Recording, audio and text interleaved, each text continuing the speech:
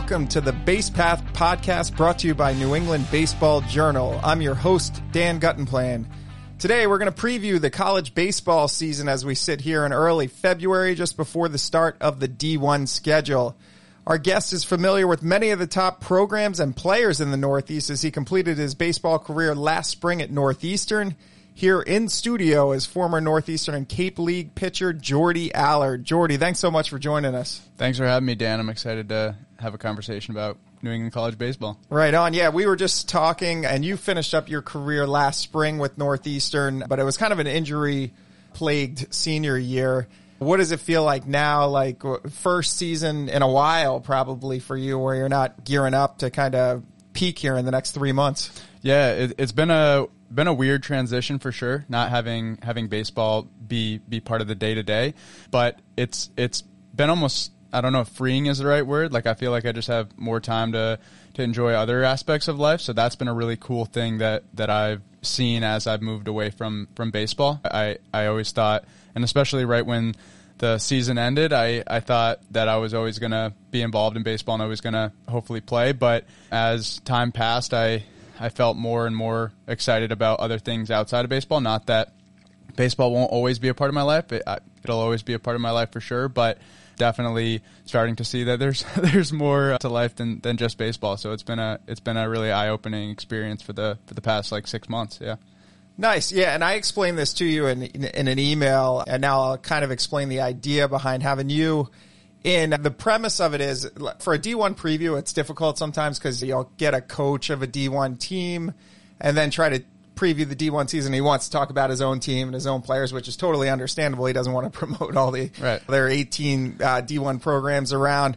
So I was trying to think of somebody who has experience interacting with all the D1 teams, and you're a former Gatorade Vermont High School Player of the Year. You started your career at SNHU and then transferred to Babson, where you're in 2021 New England Pitcher of the Year, then transferred to Northeastern, so you have experience with the transfer portal. And in 2022, you were lights out, 2.16 ERA over 50 innings at Northeastern. Then you were in the Cape League's top New England prospect in 2022 with the Hyannis Harbor Hawks. That was after 3 years in the NECBL. And then obviously finished your career last spring. So you've kind of done it all. You've got the complete New England experience. You're familiar with these players and teams. What was your experience like in the transfer portal? Because I know that's become a real hot button issue.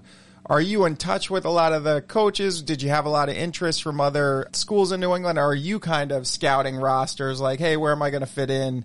How did it work for you?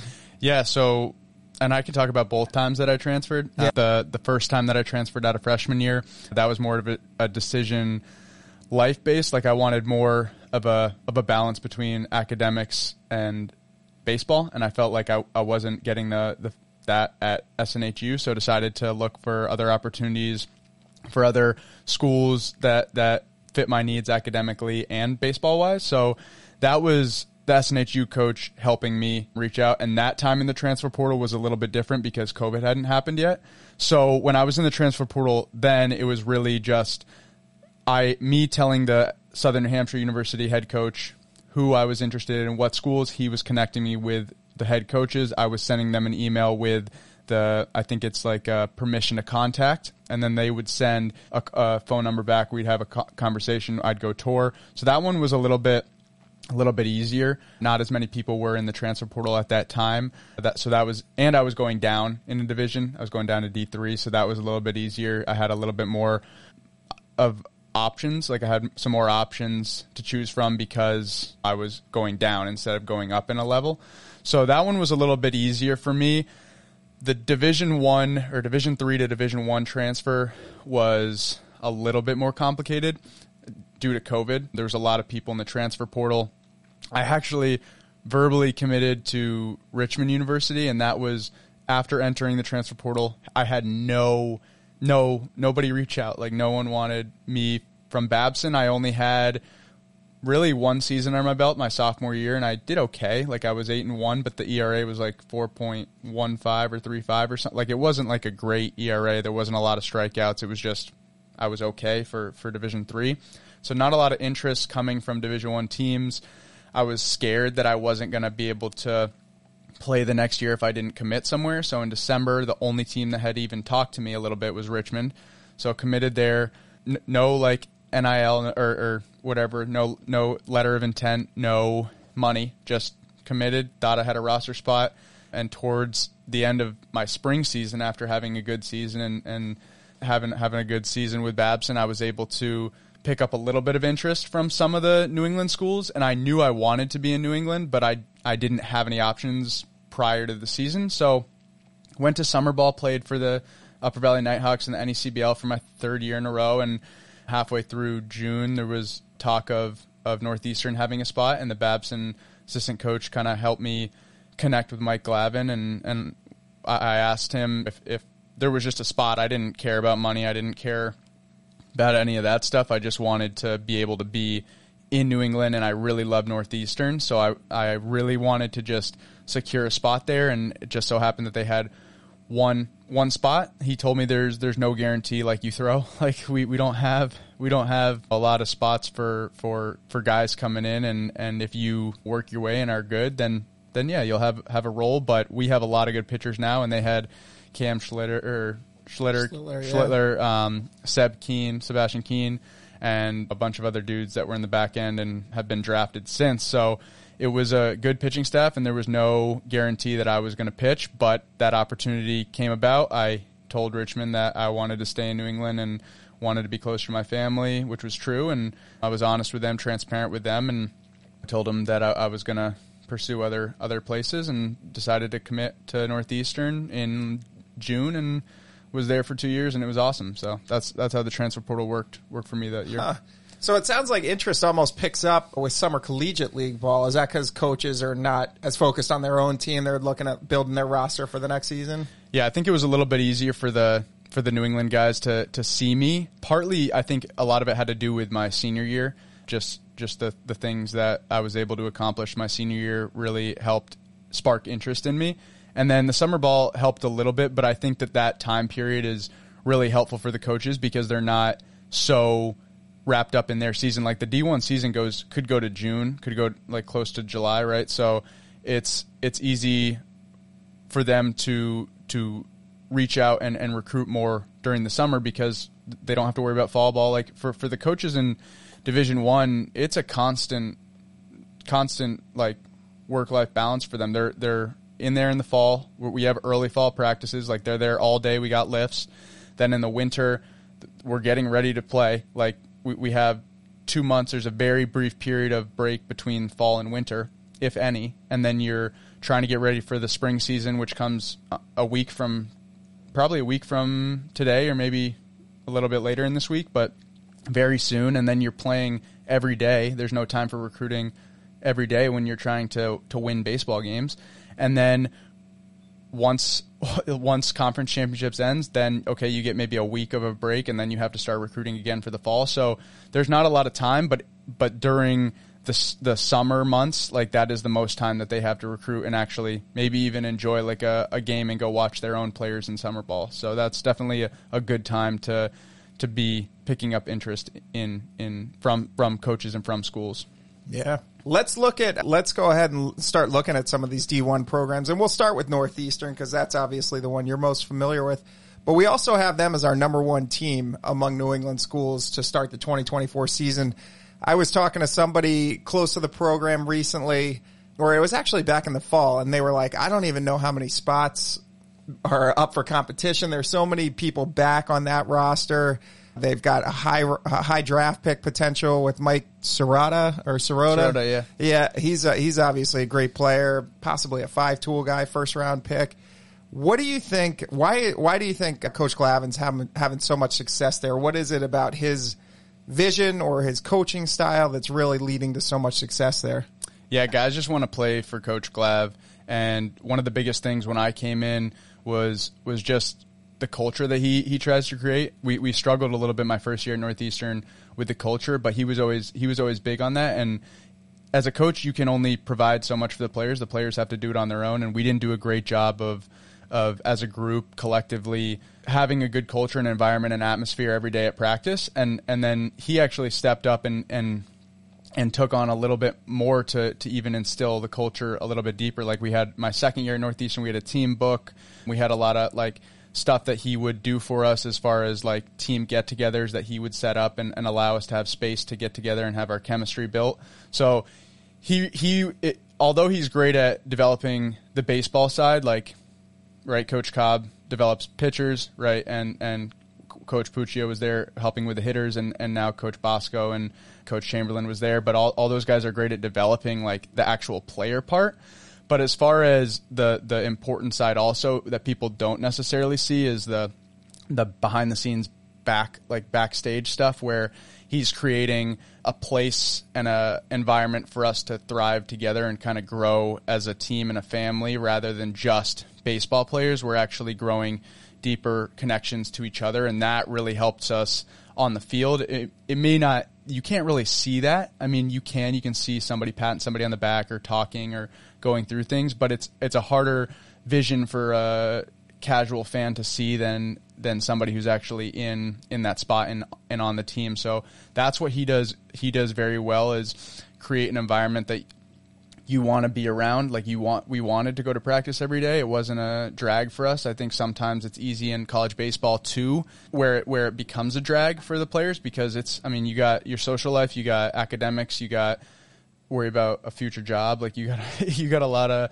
stuff on your plate, and to have a safe place where it's actually fun to come. Not that you can't balance, you got to get some work into it. Can't all be fun, but to have a good balance there, and then to even have a space outside of practice to get together. That's what Northeastern does really well. So from my experience. What about in terms of the roster? They have a lot of pitching back. Avon Cabral had a great freshman year last year. Wyatt Scotty's been solid now for 3 years at Northeastern. Dennis Colleran, big arm, throws hard, 97, 96 miles an hour. Jake Gigliotti. Yeah. I think he was a Cape League All-Star last year. How do you see that rotation kind of sorting out this year, and how do you think they'll perform? Yeah, that's really interesting, and that's a really tough question. And even I honestly think if you asked Coach Glavin or Coach Cobb that, they might not know. So sometimes it plays out. Like I think you have an idea, not just at Northeastern, but in baseball in general, in college baseball, D1, D2, D3, you have an idea of who you want to be in certain roles, and then sometimes that doesn't go as planned, and people step up and people fall down, and it just is like constant give and take and trial and error until you find the right piece. Last year, Avon, right, he didn't start. He came in at USF, I believe, and went like 4 innings, had 8 Ks maybe. So we moved him to the Sunday role, and he excelled, and then we moved him to the Saturday, and then I think we moved him to so it was just constantly like trying to find pieces that fit together and worked in certain places. So as far as roles go, I think everyone has the potential to be like a starter, and it just depends on how the season goes and what takes place in the games early on, and it doesn't mean that it can't change even halfway through. I think Dennis could be a reliever, like he throws 97, 98, like probably going to be 100 at some point. But he also has 5 pitches and the ability to start too. So you also have a bunch of transfers that they've brought in that have the ability to start or close. So like I think they have the big thing for them is they have a lot of adaptability and a variety of pitchers who can fit any mold. Like it's not like they have just starters and just relievers. They have a lot of guys who can do everything. Jake Gigliotti can start, he can close, he can relieve. Like that's the type of pitcher that excels at Northeastern, and that's kind of the way that they had me there when I was there. It was I started on the weekdays, like the midweeks, did like 4 innings, and then I would maybe come out of the pen in the 2nd on the weekend, or I would come out in the 5th, or I would come out in the 7th and go 7, 8, and then maybe I would go 9. So they like having a lot of adaptability. I don't necessarily think that they love having guys in certain roles, obviously the starters maybe, but just being able to put guys in different places gives them a lot of options as far as what they want to do against hitters and against certain teams. So I think that gives them an advantage with all of those guys in the bullpen or starting. For sure. Yeah, Mike Sirota, I mentioned him as a potential first-round pick. What was it like watching him up close? I mean, he's one of those guys that just he can make highlight plays a lot of different ways. Yeah, I mean, the first time So the first time I faced him was in the fall, and I threw like 2 innings my first time at Northeastern and struck him out. And it's like, oh, this kid isn't that, like, why is this kid getting hyped up? Like, I just K'd him. That's easy. Yeah. And I hope he's listening to this. But so when we got to the Cape, he was playing on Brewster and I was in Hyannis, and apparently like I got there a little bit late and he was going off, and everyone was like, oh, like this kid's awesome, right? And I didn't get to see him up close in the season for that much because he actually went down with a knee injury very early on. So I didn't really get to actually experience what it was like to watch him play. And then when he got to Brewster, I actually faced him my first outing in the Cape. I faced him like the second inning, and the battle that he had, we went 3-2, and then he had a oppo base hit, like line drive off a fastball away. And just the at bat, I was throwing very well. Like, I was throwing great pitches, very close, and the discipline that he had, like, at the plate was crazy. There was pitches that I threw that everyone would have swung at, and it wasn't even like a thought in his mind. It wasn't even like he was committed to it. He just saw it out of my hand early and knew that he was going to take it. And then if I did throw a good pitch and it was going to be a strike, like right on the edge, he could either hit it the other way like he did or just foul it off. So his plate discipline is, I think, something that may not be seen to the average person, right? Like, you can see his speed. That's easy to see when he steals bags. You can see his arm when he shoots guys out at the plate. You can see his athleticism in the outfield when he makes nasty plays, and his pop when he hits it 450 over the center fielder's head. But like the intangibles, the plate discipline, just the instinct, like knowing where to be, knowing how to handle failure are some of the things that make him great that people might not see like physically. Yeah. Right. Yeah. And then looking around New England, I know UConn, not a conference rival for Northeastern, but they have some D3 transfers that you might be familiar with. They also, you would play them at least once a year or twice a year head to head. What are your thoughts? Why is UConn so tough every year with Jim Penders and his staff? And they've been hitting the transfer portal and having a lot of success with guys that they are getting in the transfer portal. Yeah, they do a really good job at bringing in transfers that fit them well. They took 2 Wheaton guys, actually, that I played against when I was at Babson. So they do a really good job of just bringing in really good talent. And it's attractive school to go to, right? Like, their facilities are amazing. Their school is beautiful. They have great academics. So it's really an easy sell, I feel like, for a New England team. And they play great competition, and they're always at the top of their division. So it's kind of a no-brainer if they're looking at a D3 or a D2 guy to bring in, that why would he not want to go there? Right. But yeah, they do a great job, and their talent level is always high. So when you play them, it's not necessarily, I don't know if I'd call it a rivalry as much. I mean, it could be one, I guess, a smaller one. Yeah. And when I think of rival, I think more like Boston College for Northeastern, but I definitely think it's becoming a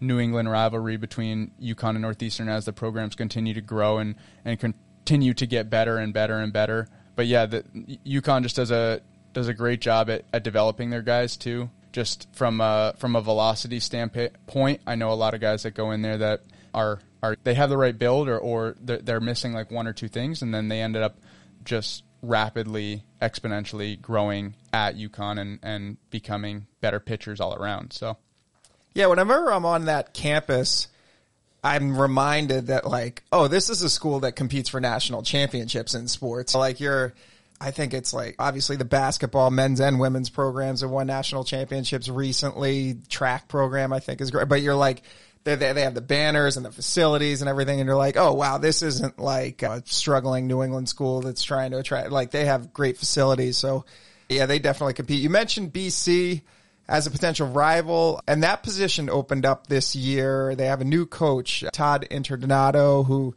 came up from Wofford College, I should say.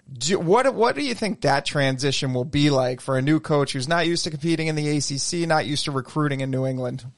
Yeah, I think it's a pretty smooth transition, actually. Like, I think it's easier maybe to recruit New England guys.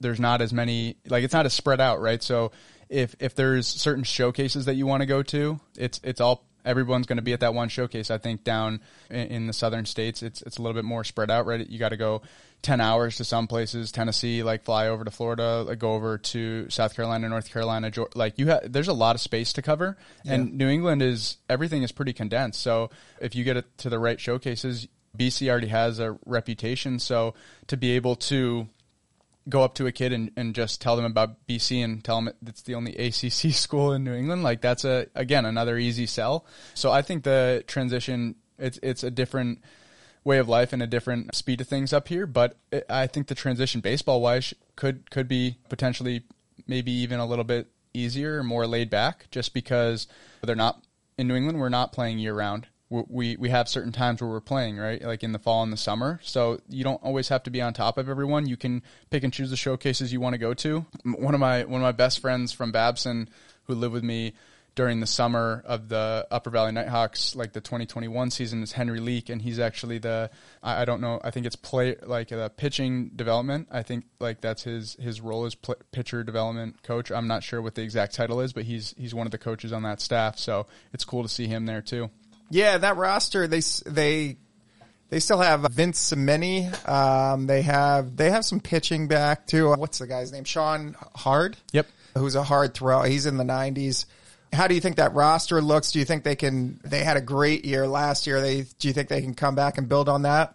Yeah, I think last year maybe their starters was kind of a question mark. Right, yeah. They lost their Friday guy in Henry Leak, who's actually their pitching coach now. And then I think Sean was starting a few games here and there. I think he's a junior now.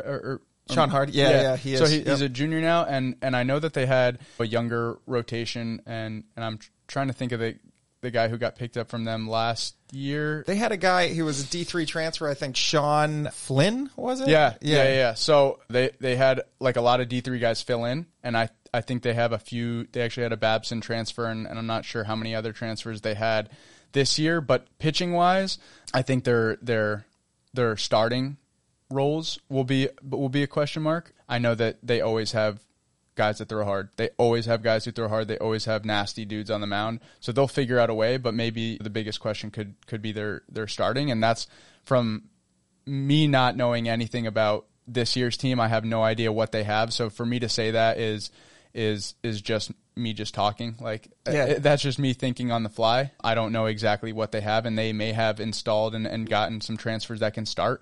But I think last year that was one of their things that they were mixing around is their starting roles and who's going to start on Friday, who's going to start on Saturday. But their lineup's always good. They always have dudes who can hit, like always have dudes who can rake. So regardless of what kind of year they have, I feel like they always have a solid team, whether it's a building year, whether they're at the top, like they always have a solid team regardless. And it's hard in the ACC, right? Like if you have a building year, it's going to stand out on your record because everyone's nasty every weekend you play. Right. Yeah. But as far as in New England, I feel like they're always, regardless of what kind of year they have, it's always going to be a tough game. Yeah, I know John West and Joey Ryan are back for them on the mound, and they have Cape League success in the last couple of years. So, yeah, like you said, a lot of talent, but it's tough sledding in the ACC. Like if you're trying to rebuild and then you got a 3-game set against Wake Forest, that's going to be tough. Right. What about Maine? Maine has been a team getting guys drafted and seem to be going in the right direction. What makes Maine such a positive program right now in New England? Yeah, Maine is like one of the teams that I never played against. So it's hard to like say that. Although the guys that I have seen that have played for Maine are scrappy. Like they're just a hard-nosed team. And I think there's a difference between Maine, UConn, and like BC, right? Because UConn and BC are more I don't want to say flashy because that could be taken as the wrong term, right? Like I don't mean that in a demeaning way at all. But right, they got the facilities, they got the equipment, they got the talent. Like they have the dudes throwing 90s, like high 90s, and Northeastern does too. But right, Maine is more like the hard nosed, like scrappy team in my mind, and they're just gonna do what they can to get it done. Like the America East they're in the America. Yeah, they are. America East. So, I mean, that's a tough conference too. And a couple teams just moved out of there. And I think a few moved in, but they always are at the top there and they always have good arms. Like, was it Nick Pensacola or Sinicola. Sinicola. Yeah. So he was there a few years ago. So they do, like, every once in a while have some dudes who are like throwing low 90s, mid 90s, but for the most part, they got guys that just know how to pitch, and maybe you don't see 95 every day, but you're going to see a dude who knows how to battle, and their hitters are, I think teams can maybe lose respect is the right phrase, is that they don't fully respect what they're capable of, and then it's too late when they understand, right? They all of a sudden they're putting up 10 runs on you, like 6 runs in one inning. So I think that's something that Maine brings, like the scrappiness and a different style of baseball that maybe the bigger schools in New England don't. So. Yeah. Yeah, Quinn McDaniel was a guy like that. Right. He was kind of an undersized middle infielder, and all of a sudden it's taking you deep, and you're like, oh, man, this guy can play. Right. Jeremiah Jenkins, reigning America East Player of the Year, so he's a good one, too. All right. So from your experience, either playing on the Cape or playing at Northeastern, is there anybody that you see that you're looking to this year, like, hey, this guy could have a breakout season, or he could become a draft prospect, or I'm expecting him, and it could even be somebody who's coming off a great season and you just expect it to continue. But are there any guys that you're saying, like, these are some really key players in New England heading into the college season? Yeah, I mean, obviously Mike Sirota is the easy one to say. Like, yeah. I'm just excited. Like, he's. I mean, not only because I want to see him do well, but just he's a friend too. So I'm excited to see how he handles that. Avon, obviously from Northeastern. So a lot of these guys, like, I personally know, and that's why I'm saying them in right now. And as far as in the Cape, I don't really remember that many New England guys. I didn't get a chance to mingle that much. I know that there's one kid and I say this because he went to Wheaton, but Quigley at UConn had a great year last year, and it would be cool to see him continue that. Caleb Spur, who was at Endicott, moved to UConn, and he was an outfielder. He actually played on Hyannis for a couple weeks. But I'm like really excited or intrigued. I always kind of try to follow the D3 guys that transferred up. So there was a couple other Endicott guys that transferred into D1 schools. So anyone who's D3, it's cool to see them compete at a higher level and actually succeed and prove that there are some good players in D3 baseball. So yeah, as far as pitching, I would say Avon and some of the transfers that are going in at Northeastern, and that would be it. Yeah. Nice. And what do you make of that Endicott success? Like, that was huge last year. They had a great season. They did, like you said, they got a few guys transferring into D1 schools. How does that happen? Yeah, I think they've always been decent. Like when I was at Babson, the big school out of that conference, the CCC, was Salve, and they just transferred into the NUMEC. But Endicott was always there. Like, and the guys loved baseball there. I knew a few guys there, and they really enjoyed the school, like the actual environment there. So I think that it just took a little bit of time for them to get it right and get a group together that really like enjoyed being together. And then once that happened, like I said, with the culture and the environment, everything just kind of took off. And it's not like it's happened overnight where they didn't get a bunch of transfers in all of a sudden. It was just like they grew together from their freshman year, right, all the way. They got a little success, a little taste of it, and then sophomore year they're a little better, and then junior year they get to a regional. I think they lost to Baldwin Wallace. Yeah. And then finally the next year they get past that, right? So it was just like process of it, and it was really cool to see that, and I like, if Babson's not in it, I was definitely rooting for them, any New England D3 school. So yeah. Nice. All right, Jordy. Well, I should ask you about Primal Baseball. You started your own business, and like you said, you have a business partner in Henry Leak. What are you doing now, and how do you see that kind of progressing in the future? Yeah, absolutely. Primal Baseball started back in a very, very small scale compared to what it is now, but I did a bunch of lessons during COVID, and when I had an injury at Northeastern last year, I decided that I should probably do something while I'm just sitting there doing nothing. So I started to create a business plan, create programs, create just everything from my 20 plus years of playing baseball and playing collegiately, D3 to D1. Everything that I've learned, I tried to put into a program and a business and try to build that. So Primal Baseball is a remote online training platform and also coaching service. So we have coaches, like you said. Henry Leak is one of the partners that I'm doing business with. We have a strength and conditioning coach, named Elias Fagan-Smith. He was at Babson with me. So we got a mental performance coach in Mike Chavez, who's a physiology or psychology major, And so I'm just trying to build that right now. That's been one of the things that I'm trying to do on the side while I continue to figure out what I'm going to do in my next steps in life. And yeah, it's been really, really fun to just program for guys and help them out remotely, especially being in Vermont. When I'm not there, I can't necessarily help guys and be in the facility with them or be on the field with them and help them. So to have a space and grow something completely online where you can access it anywhere you are or whatever resources you have, that was a big issue for me. Is in Vermont, I never had a radar gun. So to have a program and just to have a plan that helps kids that are not only in the remote space, but also if they have scarce resources and not a bunch of access to technology, that's been something that I've been having a lot of fun with and growing that. So yeah. Awesome. Well, yeah, it's exciting to see you still in the game of baseball. Before we let you go, do you have time to hang in for the 3 Up, 3 Down segment? I do, yeah. Okay, let me introduce our producer, David Yaz. 3 Up, 3 Down. What's up, gentlemen? Welcome back to 3 Up, 3 Down. Dan, when you ask if people have time for 3 Up, 3 Down, what happens if they say no? We're going to edit it out. Well, the doors are locked here. Jordy, he's not getting out of here without answering these 3 questions. So 3 questions. Our panel is unprepared for. Jordy, you're the guest, so you get to go first.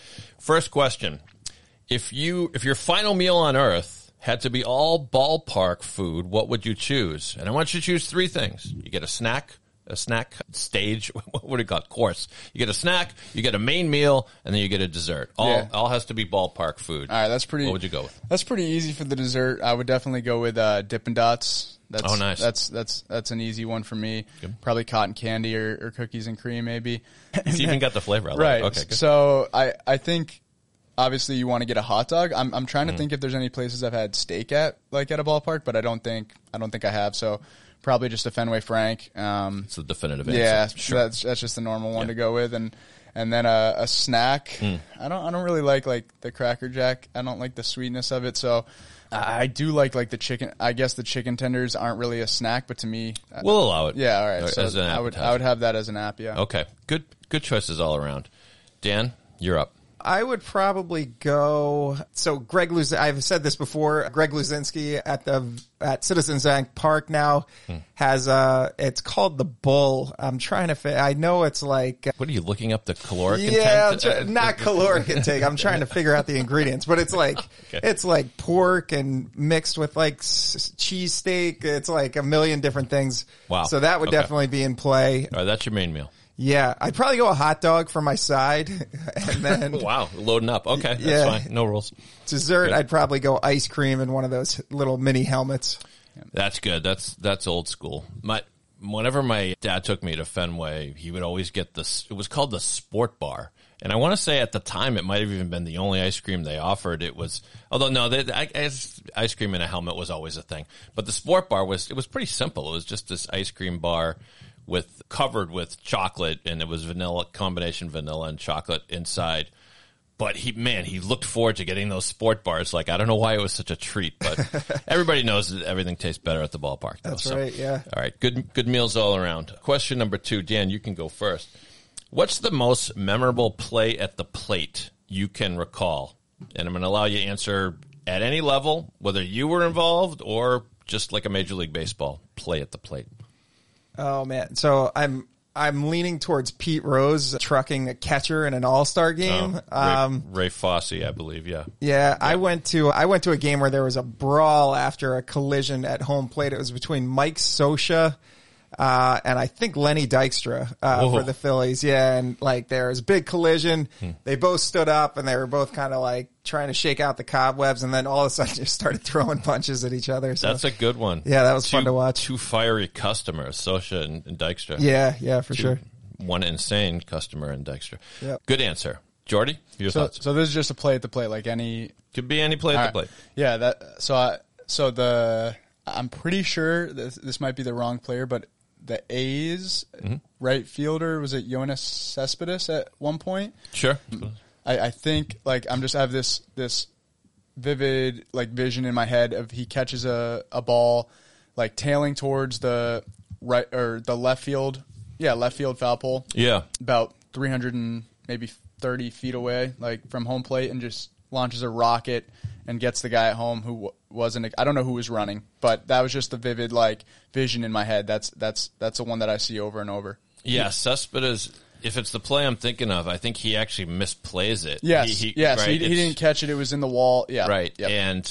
And then launches, I think, in the air. I don't think it No, bounced. No, it didn't bounce. Yeah. That was incredible. Yeah. I love that. I love when you're messing around on YouTube. I always like to look at the greatest throws in baseball history because they're always. And he's on it more than once. Yeah, he had a cannon. All right. Final question for 3 Up, 3 Down. And Jordy, you get to go first. So whose pitching style, if anyone's, did you mimic as a kid? Always fun to try to mimic those with unusual windups. Was there a pitcher that you used to? Yeah, I don't think that there was anyone that I like mimicked their windup, but I think and honestly, when I was younger, I didn't watch much baseball, but as I got into maybe middle school or high school, Marcus Stroman was one of the guys that I really picked up on, not only because he's good, but because of his smaller frame, and he's not the 6'5" pitcher. He's the smaller guy, and his mindset's really, really on point for me. So I really liked his mentality and took some things from him. Didn't take everything, but definitely took some mental things and tried to emulate some physical things as well into my delivery from him. I think mimicry in sports is underrated because to draw an example from another sport, if you've been watching Jordan Love this season, he really throws like Aaron Rodgers. It's bizarre, and they don't have the same body, but he's got that flip throw. So interesting that you picked up maybe a couple things from Stroman. Dan, how about you? Yeah, my brother and I used to mimic. We used to play all-star games in my backyard, and we try to do the batting stance of all 9 guys in the order and try to pitch like the guys on the mound. A guy who wasn't an all-star, but I loved his pitching style and used to try to mimic it all the time was Kent TeCalvi. Have you heard of him? Yeah, submarine pitcher, and he was like the lowest release point that I think I've ever seen for a pitcher. So he was like scraping his knuckles on the dirt in the top of the mound. But I used to try to do that all the time. Yeah, I feel like windups were more colorful back then. Maybe it wasn't a good thing to have a weird wind up because now maybe there's more fundamentals being preached, but maybe now everybody's just trying to throw 100 miles an hour. That's so true. You're like, I'm not going to try to deceive you at all. It's just coming. That's true. But growing up, I used to mimic Louis Tiant. Had that weird thing where he would, for some reason, turn around and face second base. Back to the catcher. Yeah. Eckersley had the leg kick, and he had that huge leg, which just extended horizontally, looked so cool. No matter who I mimicked, I was a terrible pitcher in Little League. So anyway. All right. Well, you've both done very well in 3 Up, 3 Down. I'm going to get on the phone with Greg Luzinski and order some of those sandwiches for both of you, Dan. And back to you to close out the show, sir. I got to get the ingredients on that. It's come up a couple times. I don't have the exact ingredients, but I'll get it. Anyway, thanks to Jordy Allard for joining us on the Base Path Podcast. Rate, review, subscribe to the Base Path Podcast on your preferred platform. Thanks to our producer, David Yaz. The Base Path Podcast is a Siemens Media production.